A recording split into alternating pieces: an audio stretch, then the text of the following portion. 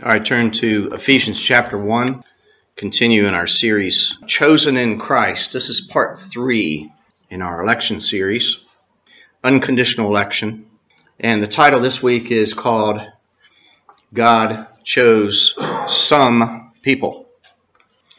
Some might emphasize that differently. God chose some people. But I wanted to emphasize some, and we'll see what that means as we go along here.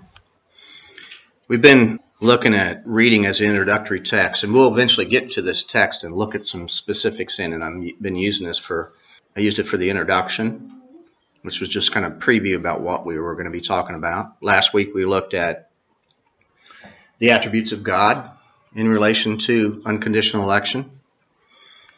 And really that was just a preview of some of the attributes we'd be looking at. And then this week, we'll use this text again, and God chose some people, and my intention is to show that He didn't choose everybody.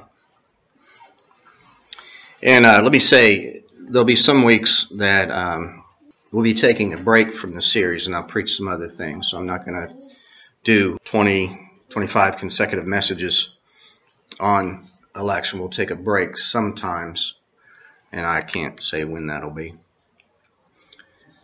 Ephesians chapter 1. Paul, an apostle of Jesus Christ, by the will of God, to the saints. Now, I emphasize that is important to see that Paul is writing to believers. Saints, they're sanctified. They're set up. That word means they're set apart from those who are not saints. Just like the intention today is talking about God elected some, others He has not. Saints that are in Ephesus and faithful in Christ Jesus. Grace to you. And Paul here, he speaks peace and grace only to saints. That's what we're supposed to do. Only to saints do we speak grace and peace to. And from God, in reference to calling someone our brother and sister in Christ, in other words.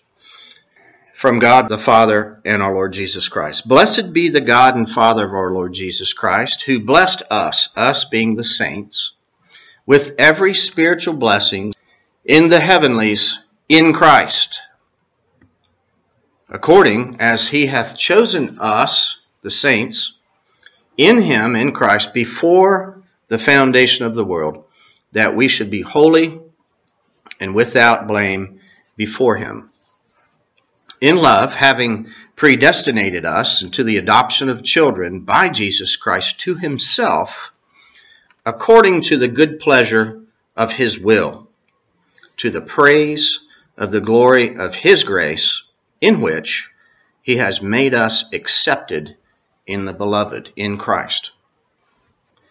Now, last week we looked at that overview of the attributes of God and just talked about what we'll be emphasizing. We mentioned that the attribute of God's sovereignty will be emphasized probably more than any of His attributes in this series. So that's the one we're going to stress mainly. We mentioned in both messages this fact. I'm going to state it again, but I'm going to say something different about it that's related directly to our subtitle, that God elected some people. The statement I made was, all people who will ever be saved have been chosen by God to be saved. Made that statement, and that's a fact. Now, some people might think, well, that's good enough. Well, you know what? It's not, because there are some people, you would think that would be enough. But there's some people that say, well, that's obvious that God did that because He chose everybody to be saved. Do you see how the statement I made, they take it and they can put it inside their statement? The statement again is, all people who will ever be saved have been chosen by God to be saved. Those that would even disagree with our view of election would say, well, yeah, that's obvious. Right? Because they say God chose to save everybody. And those that are saved are included in that everybody. So we have to cut through that and prove otherwise. People do the same thing with the atonement, right? We could say, well, Christ died for the elect. And they say, oh, of course, he died for everybody. That includes the elect. So we have to cut through that. That's why the word alone or only, these words, the five solas, for example, and even then, people take it, water it down, and destroy the word alone or only, and they make it be out something else. We've talked about that before. But people don't want to answer biblically is part of the problem. And that's what we started out in the series. We talked about it's important that this series be geared biblically. We should always hold ourselves accountable that way. Keep reminding ourselves of that. All answers, all points, all details in this teaching must be, and any other teaching we do here, must be from the Word of God only, as our only authority. Now, I had mentioned people don't want to answer biblically. Why is that? Several reasons. I just named 4 here. People love to give their opinion, which is tainted with bias, right? They would rather choose their church confession of faith, their written church documents, confession of faith concerning who God chose or who didn't God choose, or why God chose who he chose. They might lean on their confession of faith. There's nothing wrong with confessions of faith as long as they're biblical. They might lean on their humanistic philosophy. That doesn't seem right to me. I feel it in my gut that something's not lining up. You ever hear people talk that way? Something wrong with that guy. I can't put my finger on it. Shut up till you can put your finger on it. We're not into mysticism.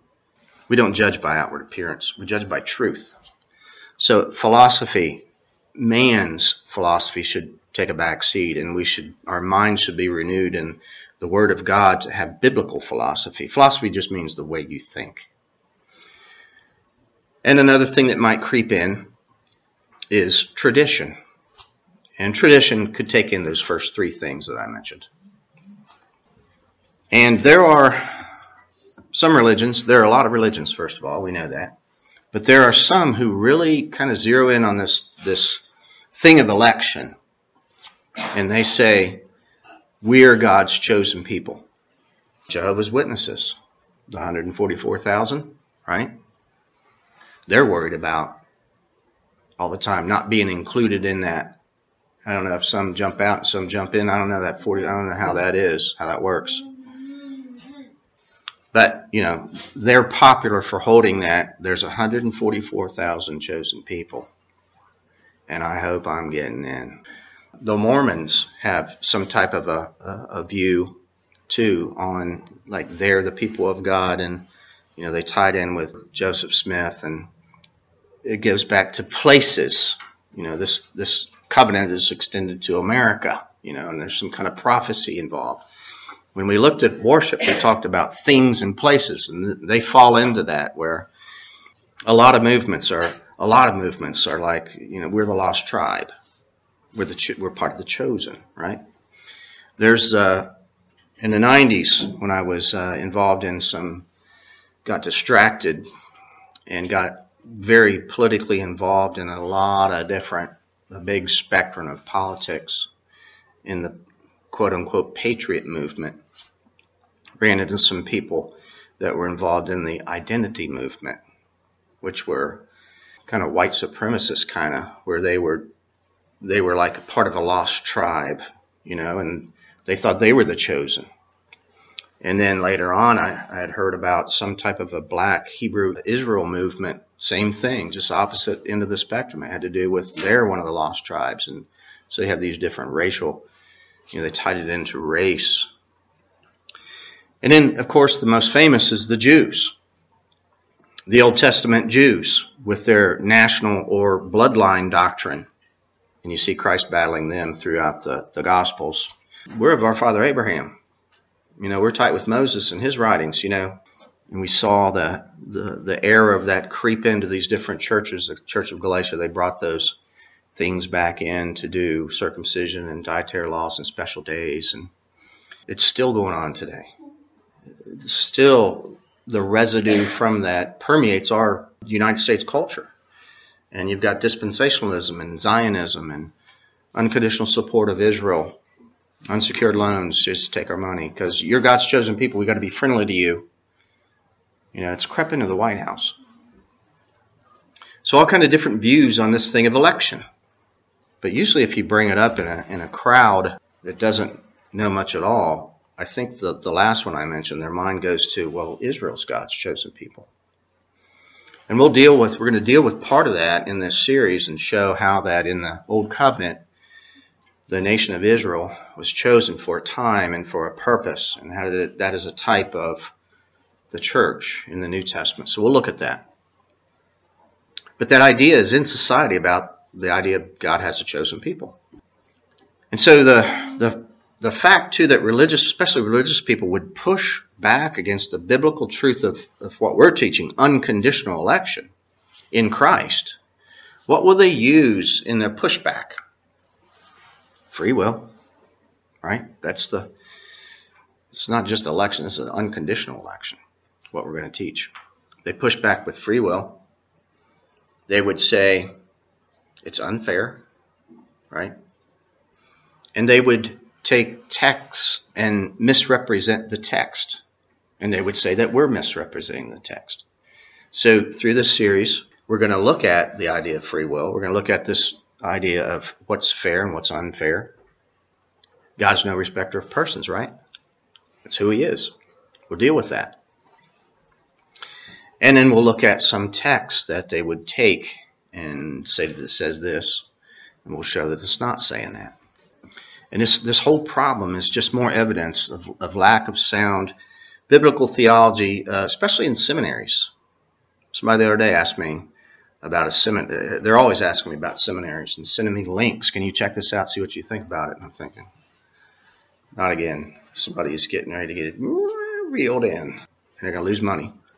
So a lot of times I'll ask people, first of all, why you want to go. Do you want that piece of paper to put on the wall so you can be proud of the paper? Or are you trying to get a job where you're going to make money by that thing on the wall, the paper on the wall? But seminaries are ridiculous when it comes to the distinctions of what we teach about concerning the doctrines of grace. Seminaries, to get more people in, you have to trim all that down so you can get a bigger crowd, right? And they put out people, they manufacture people that keep coming out to negatively affect others in congregations who read their books or who surf the internet for articles about theological doctrinal information. So how long has that been going on? Anybody care to guess? Very long time. Before I was born, before any of you were born. So one of the many goals in this series is to prove that the use of biblical distinctions will help us, and I'm going to run this through the statement again, the original statement. I'm going to add to it. The distinctions that we will teach during this series will prove this. All who are saved were chosen to be saved by God. Now, here's the addition. And all who were chosen to be saved by God will be saved. You see, I added a distinction. So if God chose everybody, then everybody's going to be saved. But he didn't. Which means those who were not chosen by God will not be saved. Now, what's a shame is today we have to be that distinct. That's what it's come down to. We have to make statements to fence in our points so that they can't be misunderstood. Because it's bad out there. There's a famine in the land where it comes to this truth. Now, I'm going to go through three things right here, and just bear with me here, and let's think about these things. We're going to just kind of talk about what we're going to be weeding out as we go along. Here's a fact. Not all people throughout history will be saved. Not all will believe. Not all will have faith. In other words, not all will end up in heaven. That's a fact. What is the proof of that? This is easy to prove. We see people dying in unbelief. You read about judgment in the Scripture, and you see those scenes of judgment where people will be condemned and will be cast into hell. That's easy. That's an easy one to clean up. Now, there's a group called Universalists that are really out there. I know a couple of people that used to be these, and what they teach is that all men will be saved in the end. I think that's easy to see from Scripture. That's not the case. So we're not going to spend any time on that. In other words, I think that's a kind of a easy mess to clean up. Some old preacher one time said, it only takes a second to spill a glass of milk, but it takes a long time to clean it up. Right? I think I said that last week. Especially if you've got that shag carpet, it gets into the fibers. You know what I'm saying? Secondly, fact. God has, and this is what the bulk of the series is going to be about right here.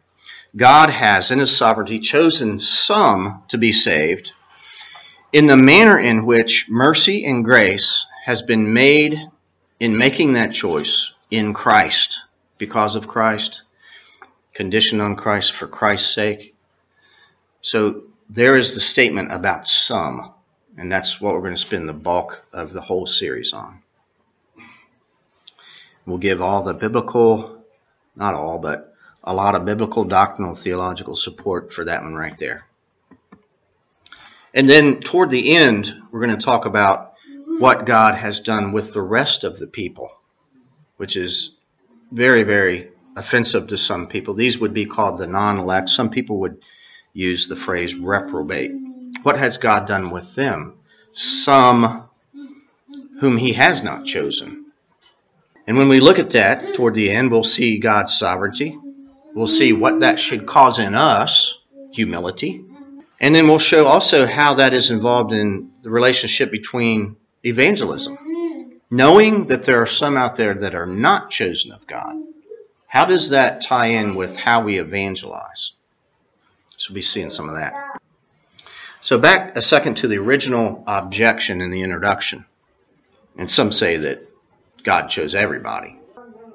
Many would say that, and you've heard this before, you might have believed it before. God has chosen everybody to be saved, and it's up to you to use your free will to accept or reject the offer of salvation. That's the most popular view out there. They follow it up with this. God loves everybody. And the how and why is usually missing from that statement. They haven't even thought how and why. They just accept it as a fact. They say Christ died for everybody. And what's missing there is, what did His death actually accomplish? If that's the case, what did His death actually accomplish?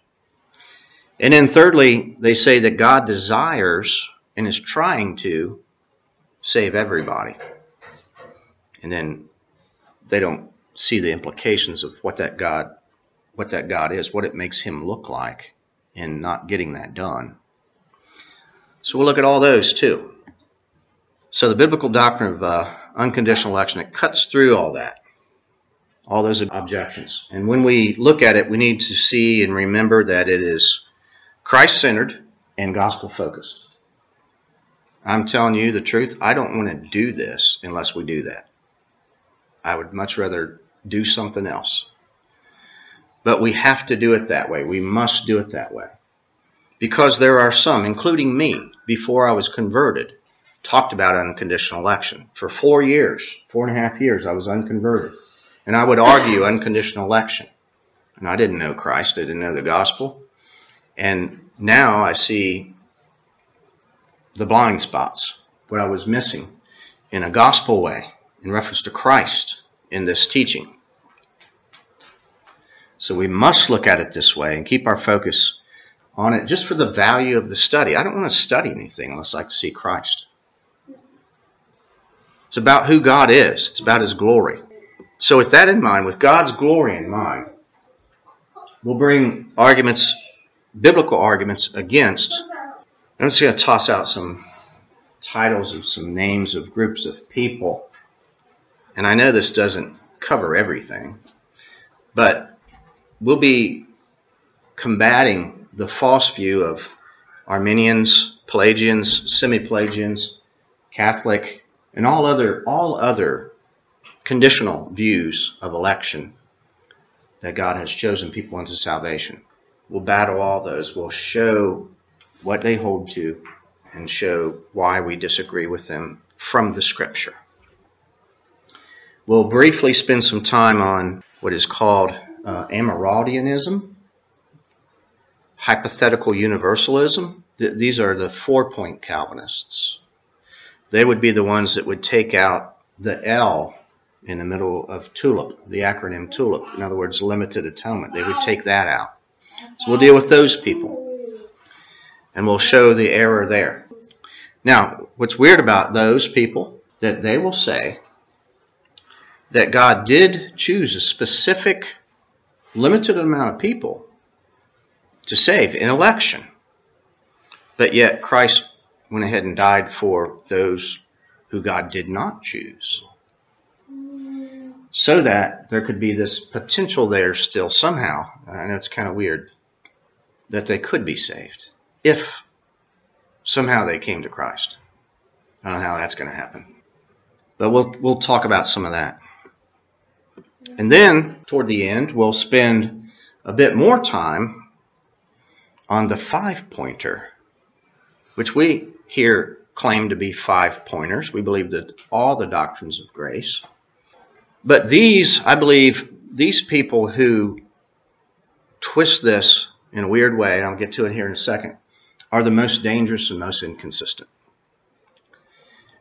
They've developed a system of ideas that says, in some sense, God loves everybody. In some sense, we can say that Christ died for everybody. And in some sense, we could say that God wants to save all people. And these people claim to fit in under the umbrella of 5-pointers. Those that believe TULIP, the doctrines of grace, the doctrines of sovereign grace, all these, there's different synonyms we could use.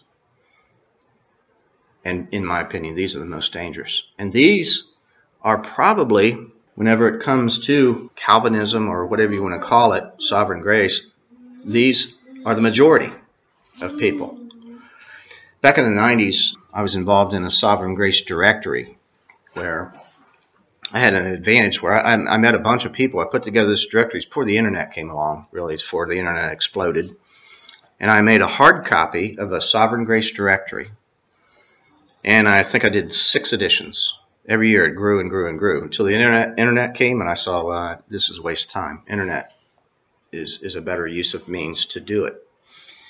But the condition for people being in the directory, it was free for them to be in the directory if they sent me their material. So I was on all their newsletters. I got CDs, tapes, and all that. So I got a good exposure to all kinds of 5-point Calvinists.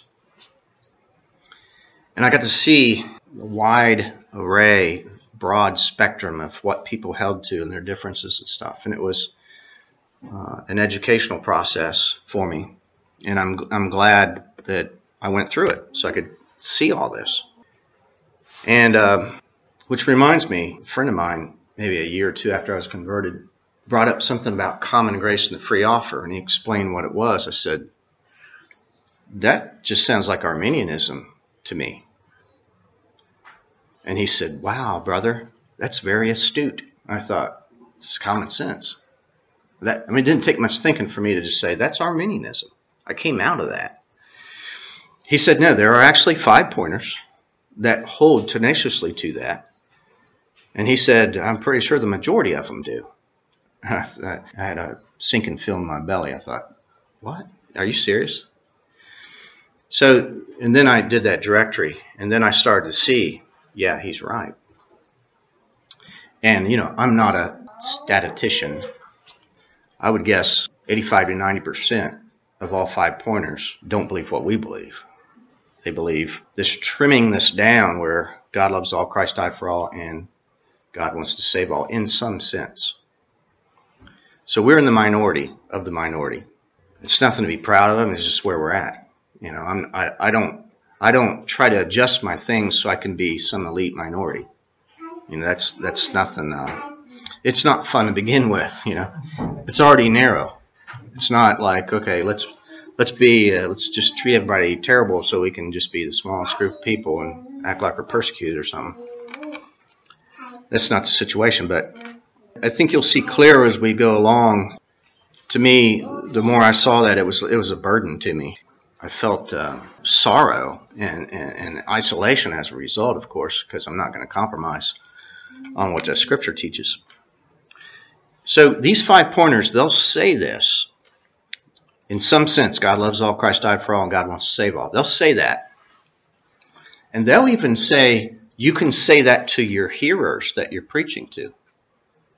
They'll say, indiscriminately, you can look at the people you evangelize, and you can say, God loves you and Christ died for you. Here's a video. It's a question and answer. R.C. Sproul, at a conference at his church, has Dr. Sinclair Ferguson up on the stage. And there are people in the audience that get the microphone, they're asking questions one by one. And a guy, who I know him, he's used to be my Facebook friend, he asked a question to Sinclair Ferguson about this issue.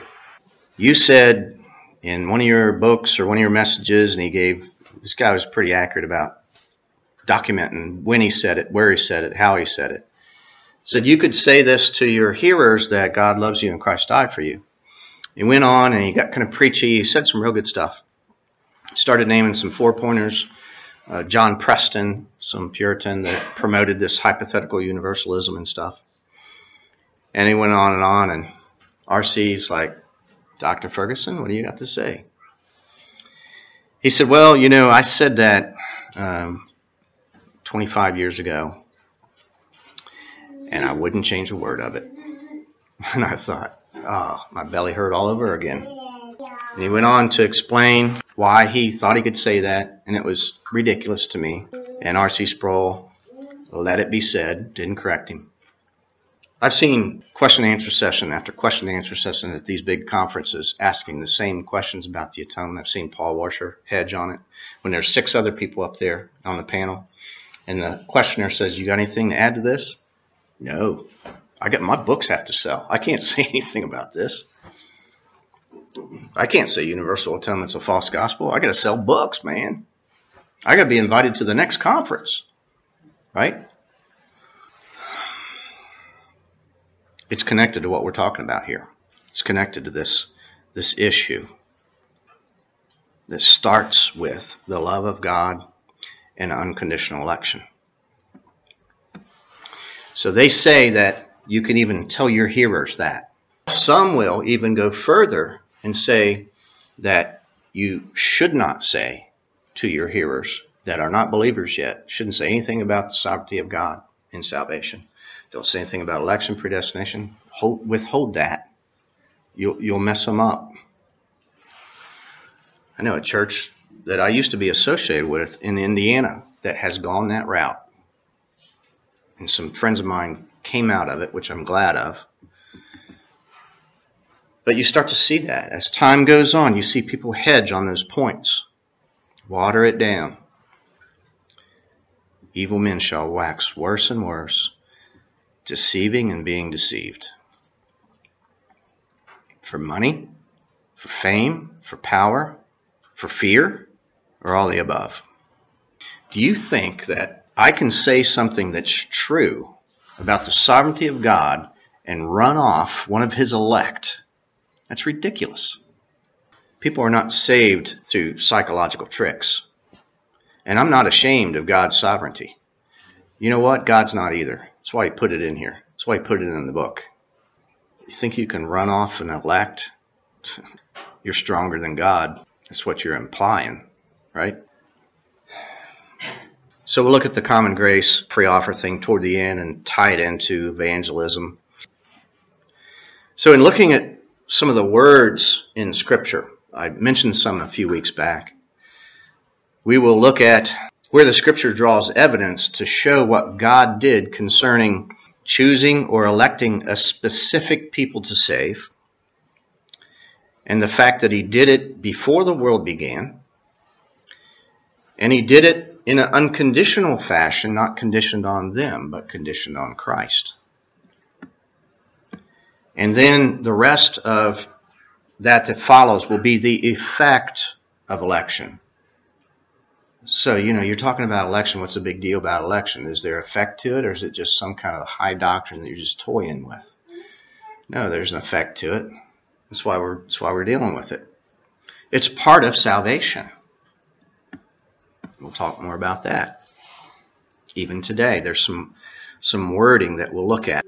Now, one final note in the introduction. Let me say this. As pastor of this church, or as I do writing articles for the website, or I do little video projects trying to teach things on video, no matter who they're for, or a personal conversation with people that I have at work or whatever. I just can't say, hey, trust me on this. I can't do that. I think a lot of you that I talk to, I told you up front, I said, don't trust me, right? Scripture says, beware of false prophets. That's not a suggestion. That's a command. I know when I was talking to Eric, I don't know how long ago, early on, I think I said that. I think I said, don't trust what I say. Question what I say. God's preachers and teachers, or those that are just witnessing, should not be afraid to be questioned. I can't make anybody believe anything. It's what does God say? What's he say about himself? Not just that. What does God mean when he says something about himself? So then it's, okay, that's a different story. I'm not just reading biblical words to your ears. Now I have the task, the responsibility, the chore, and it's not a game, to actually interpret what's being read.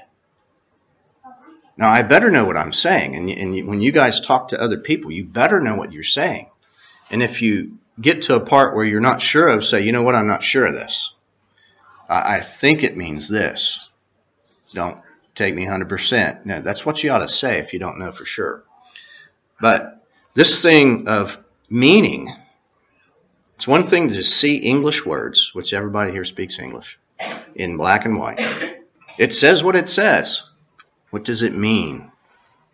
We should know what it means.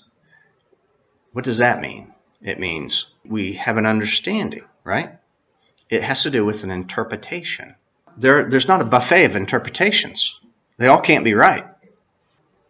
So all we can do is lay out the truth, and then we say, that you believe what you want. It doesn't upset me. When I deal with new people, it doesn't upset me that they don't believe. I would prefer that they believe. I want them to understand what I'm saying. Then if they disagree, I know they disagree because they understood what I said, and now they're denying the truth of the Scripture. Right? See the difference? But what have preachers done? What have certain preachers done? They've trimmed it down so they can get more people to believe what they believe.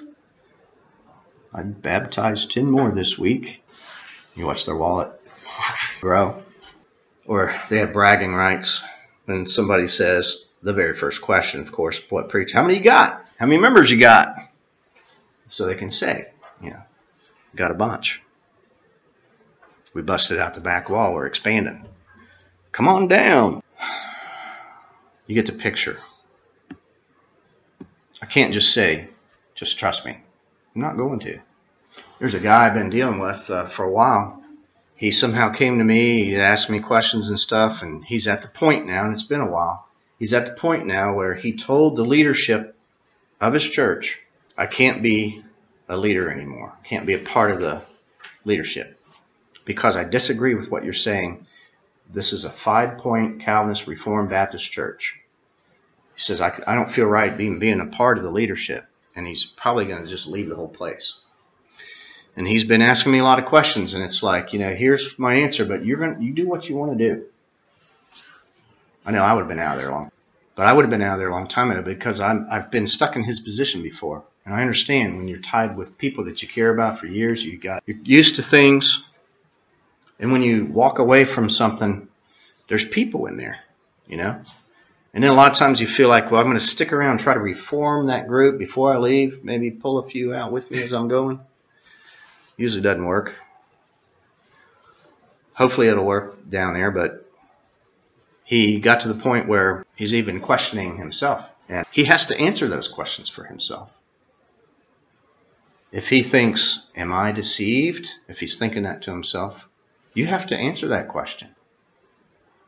It implies that I'm part of deceiving him, right? So there it goes back. It's your responsibility to judge me if what I'm saying is in the Scripture. I'm telling you, beware of false prophets. Am I a false prophet according to the Scripture? If I am, don't listen to me.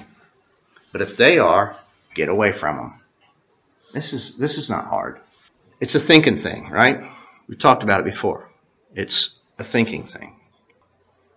So this is why I press transparency in ministry, encourage questions, and I fight against mysticism and supposed paradox. All right, let's look at a few words here. Mark 13. The guy I was talking about, I think he's going in the right direction. And I think he'll come here someday to visit. He's from out of state. And I'm not going to say who he is, but I really like the guy. I enjoy talking with him. He's come a long way in a short period of time. And there's all kind of people out there that I'm dealing with. It's exciting to me when I see people move away from garbage.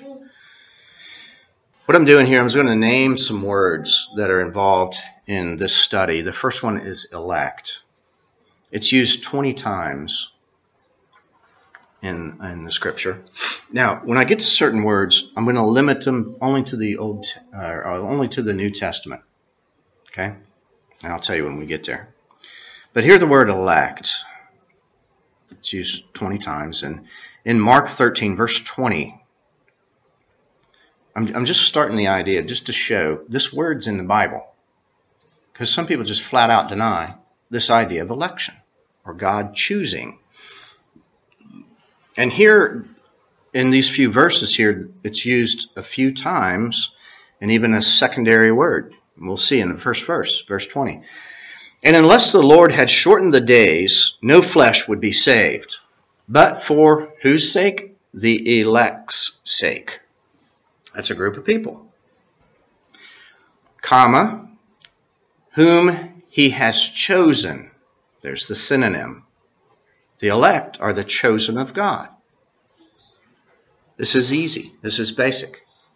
He has shortened the days. Verse 21. And then if anyone shall say to you, lo, here is Christ, or lo, there, do not believe him. Because false prophets, false Christs will arise and will give miraculous signs and wonders in order to seduce, if possible, even who? The elect, the chosen. It's not possible for them to be deceived. Verse 23, but take heed. Behold, I have told you all things beforehand. This is Christ speaking. He is the prophet. He's telling them ahead of time. But in those days, after the tribulation, the sun shall be darkened, and the moon shall not give her light, and the stars of heaven shall fall, and the powers in the heavens shall be shaken. And then they will see the Son of Man coming in the clouds with great power and glory. And he shall send his angels, and shall gather his elect, his chosen people, from the four winds, from the end of the earth, and in the end of heaven.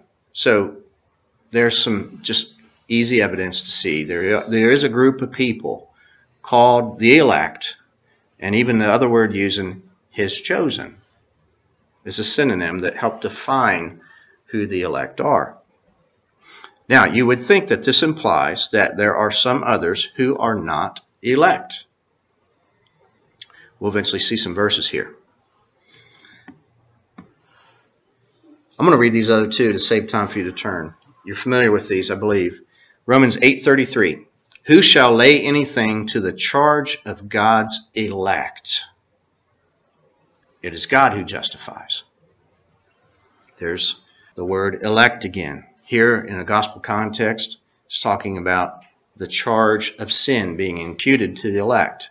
In the context, nobody can do this. Nobody can charge the elect with sin because God is the only one that does this charging thing.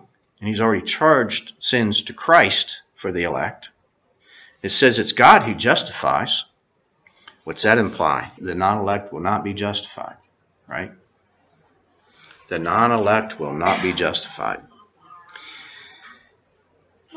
Here's one, Titus 1:1. Paul, a servant, very first verse of the book. Paul, a servant of God, an apostle of Jesus Christ, according to the faith of God's elect, in the acknowledging of the truth which is according to godliness.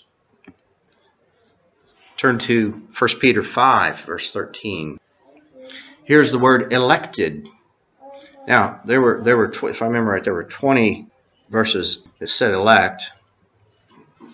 We just read a couple. We read a few.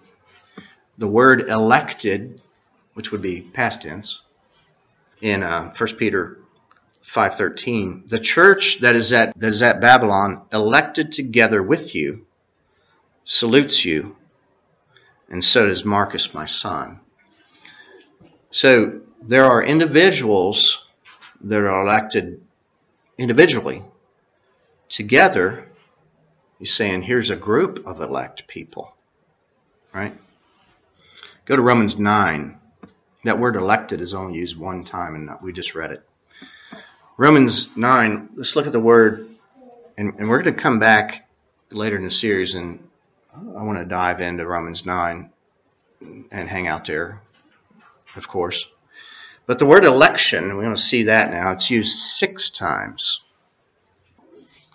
Romans 9 and verse 11. Remember when you're in a discussion with a conditionalist, Arminian, Semi-Pelagian, Pelagian, dial 911.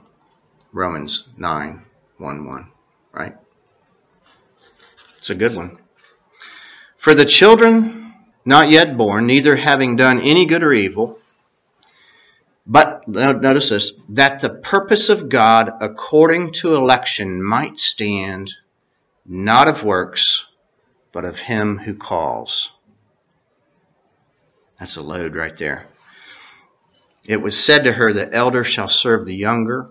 It is written, Jacob have I loved, Esau have I hated. Verse 11 is tied to verse 13, which we'll look at in great detail later in another message. But election is tied to love. Non-election is tied with what happened with Esau, hatred. Turn to chapter 11 of Romans. It's going to use the word election, and we're going to add another word, remnant. Remnant is used twice in the New Testament.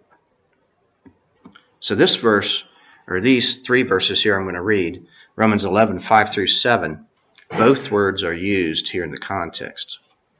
Now the context, Paul, who is a Hebrew, he said, has God cast away his people that are like me, that are the same bloodline?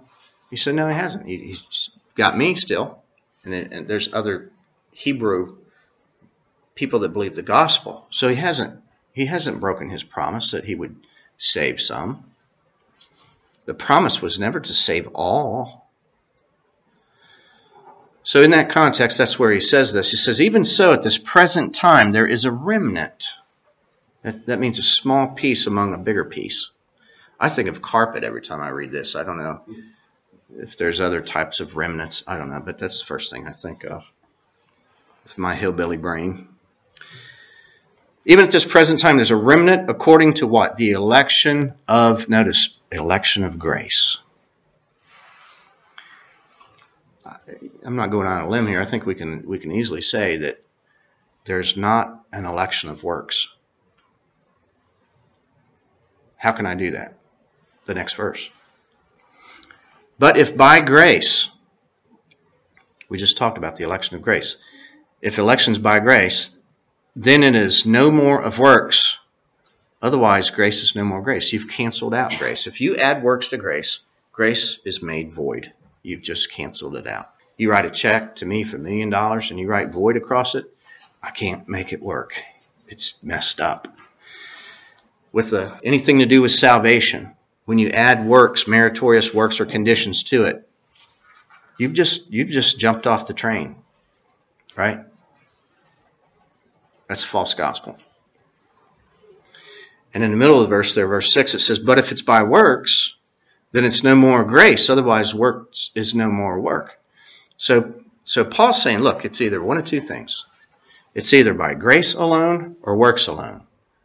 Don't add works to grace and don't add grace to works.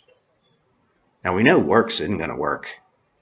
I mean, he spent a bajillion chapters in the scripture proving no man can be justified by the flesh, by the works, by the law, on and on and on. So then it's grace. All right, you've got grace. Let's talk about grace. People want to add works. No, that's the point. It's a constant battle to keep works out of grace for salvation, even in election. And that's what it's talking about in the context here. Verse 7, what then? Israel has not obtained that which it seeks for, but election obtained it. God's choice made the difference. And the rest were hardened. The rest who were not elected were hardened. God did it. So we'll see more detail on that later. Now the word chosen, there's 12 uses in the New Testament. One of them is in our text in Ephesians. According as he hath chosen us in him, that's the use. So we won't go over that one. Turn to Matthew chapter 1. This phrase is used 10 times in the New Testament. His people is used.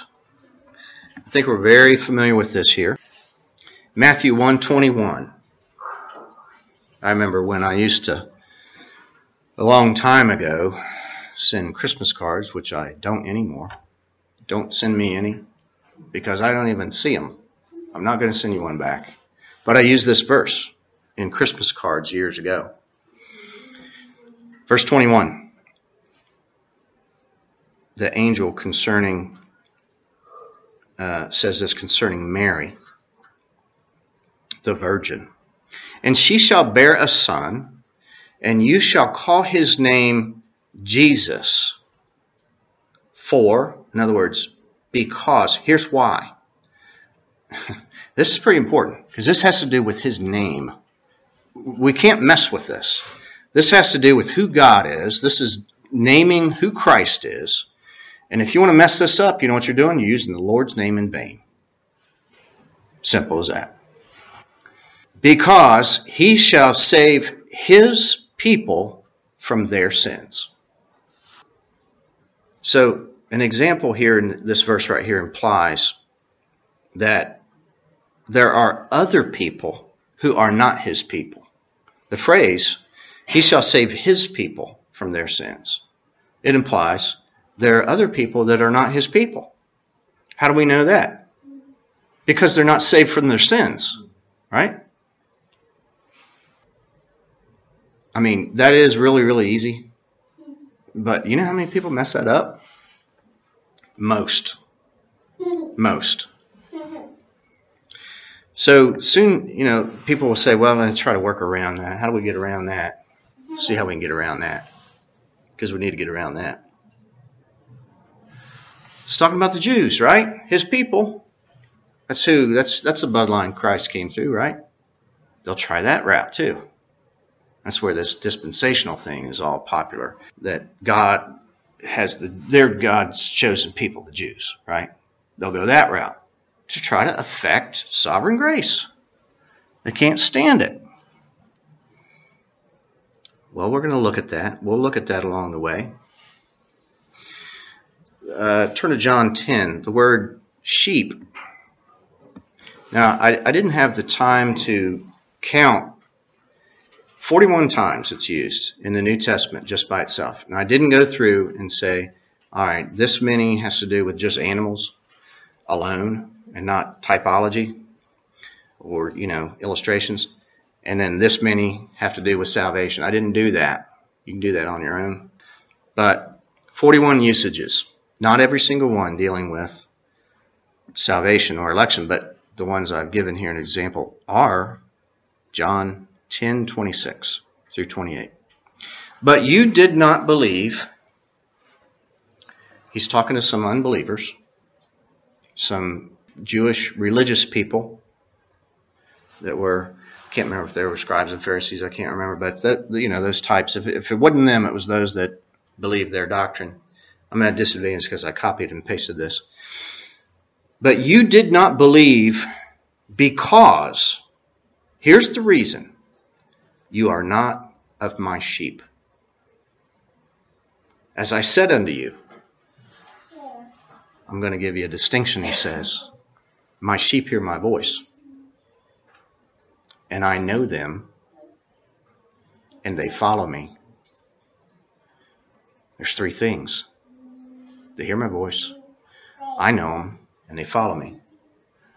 You're not it. It goes on. I give to them, my sheep, eternal life, and they shall never perish. And not anybody else, not anybody. Really, I shouldn't have said not anybody else, not even them. Because you wouldn't believe it. Some people say, well, I can do it myself. Not anyone shall pluck them out of my hand. So there is the word sheep used in the context. Now we can look at some other things later about certain facts, like sheep are God's chosen and goats are the non-elect. We'll see some texts that show that. We can talk about how that sheep don't turn into goats and goats don't turn into sheep. We'll look at all that. But I stopped there at the choosing words, the election words.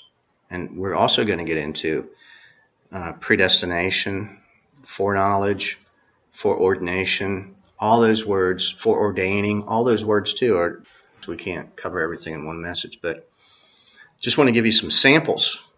But I think easily, what we have seen today, easily, God has chosen some people and not all. We've even read some verses that says he chose some and the rest, they're definitely separate. And he's done something different, and it doesn't look very positive either. Right? Said to the ones that he hardened them. He chose some and he hardened the rest. We know in Romans 9 that might be the clearest of all the chapters. And we'll look at that, and we'll even be open and honest and transparent enough to take objections. And I know what some of them are, and we'll disprove those objections too. Do you see the vital importance of, first of all, this is part of salvation. And there is constant attack in every direction of everything that has to do with salvation. They're trying to tear it down. We have to get a grip on this. We have to see all the ins and outs of this doctrine. And we have to be sure about what we believe about it. We have to know. Let's expand our spiritual minds here. Let's handle this thing and get familiar with it so that we can give an answer. So that we can, from generation to generation, keep passing this truth down. Show the proper interpretation of all these texts here. And leave a footprint in each generation of the truth.